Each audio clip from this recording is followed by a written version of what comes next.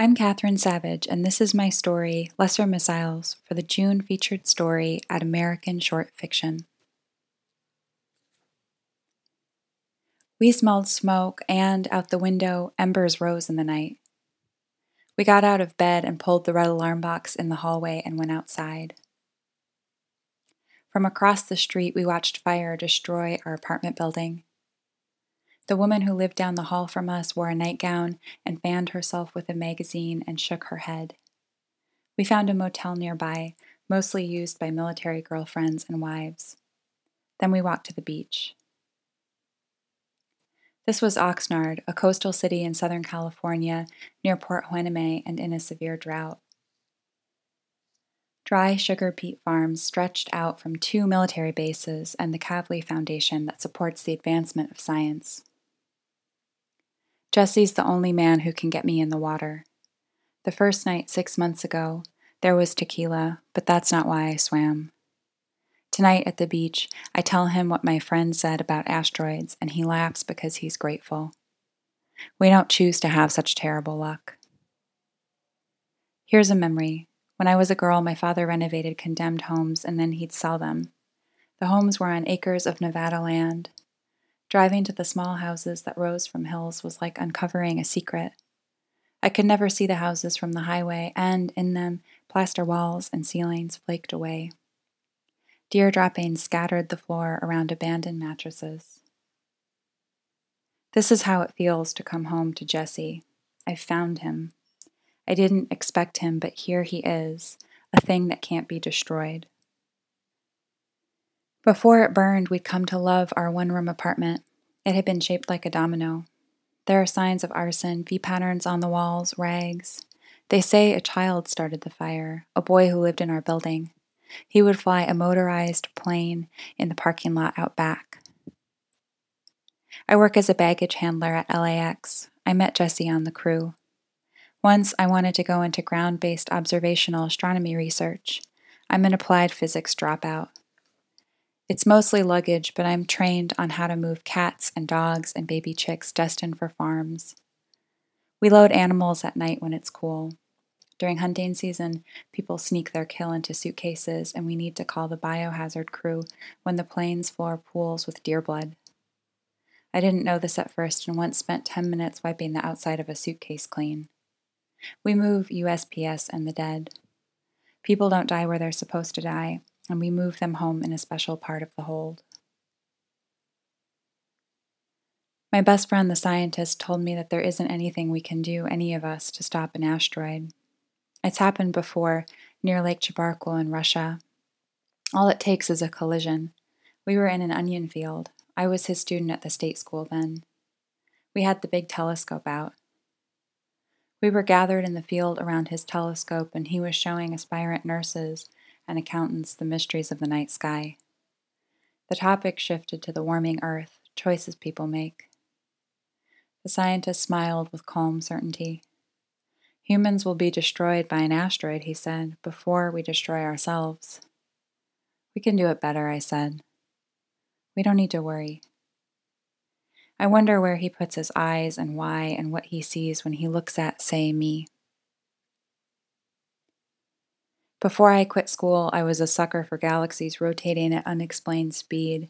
Invisible particles pull on the Andromeda galaxy and cause the rotation to speed up. The particles are hard to search for. They can't be seen directly. Instead, they're seen by what they displace. Things that surprise me now. When I visit my husband's marker at the Fort Rosecrans National Cemetery and there is some indication that someone else was there.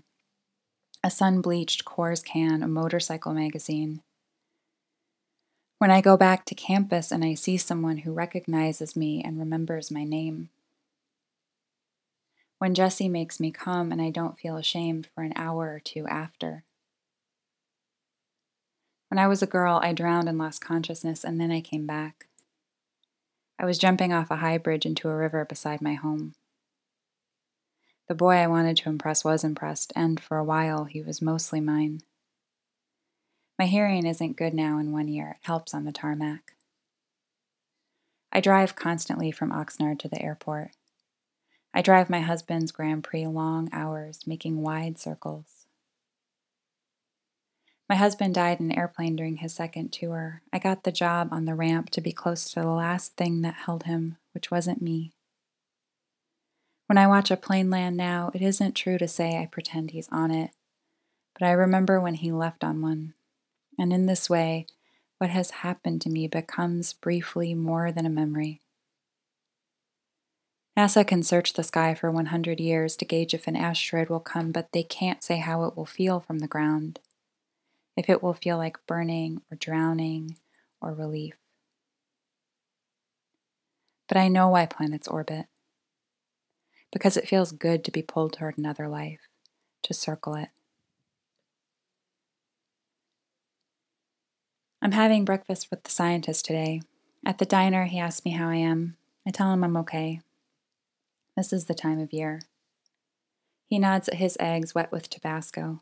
He's the only person here who knew me when I was the woman in my memory. Today, he tells me he's moving to Norway, to the Norwegian University of Science and Technology. Don't go, I say. I asked you to marry me, he says quietly. What are you asking me for now? There's an edge in my voice. I don't mean the accusation or anger. I'm telling you about an event that will happen in the near future. I'm not asking, I'm telling. He takes a rock out of his pocket. He places the rock's flat gray surface in my hand. The metal flints, and one side is smooth from where it was cut and examined in the Russian lab. It's 10% metal, he says. It's heavy. It's traveled a long way to be here. I don't say, like us. I don't say, I love you or stay. I hold the rock. I imagine it in orbit and then traveling all this way, shrinking and growing hot as it moves. Please keep it, he says. It's for you. If it were possible for love to make anything, then none of this would matter. The scientist and me, we have always found first grief, and through grief this. It's Christmas Eve. I'm working LAX. Me and the guys, we've got a little party going on.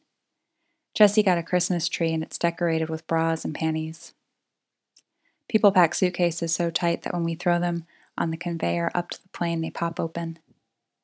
People think we rifle through their shit, but we're on such a tight schedule to load every plane that we don't have time. It's a ridiculous accusation to throw at any of us. So I don't know where the bras came from, but I know Jesse's been saving them so he can have his tree. And he's happy, smiling at the colorful lights twinkling beneath satin and lace. He smiles on the tree like he's looking at a real woman. Out on the tarmac, a strobe light searches the clouds.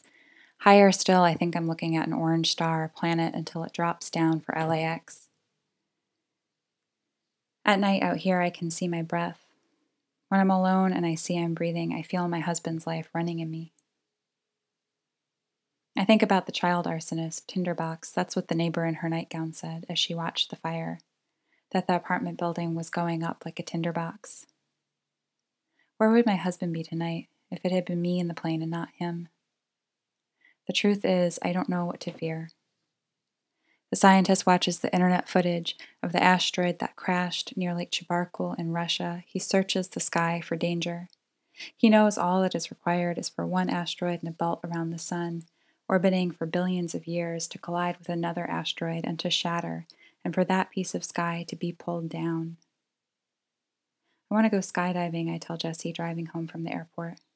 I'll go with you, he says. You'd hate watching me fall from the sky, strapped to another man. I'll jump before you. Some nights we go to Ralph's. We come home and cook and act married. Some nights we scale the hills.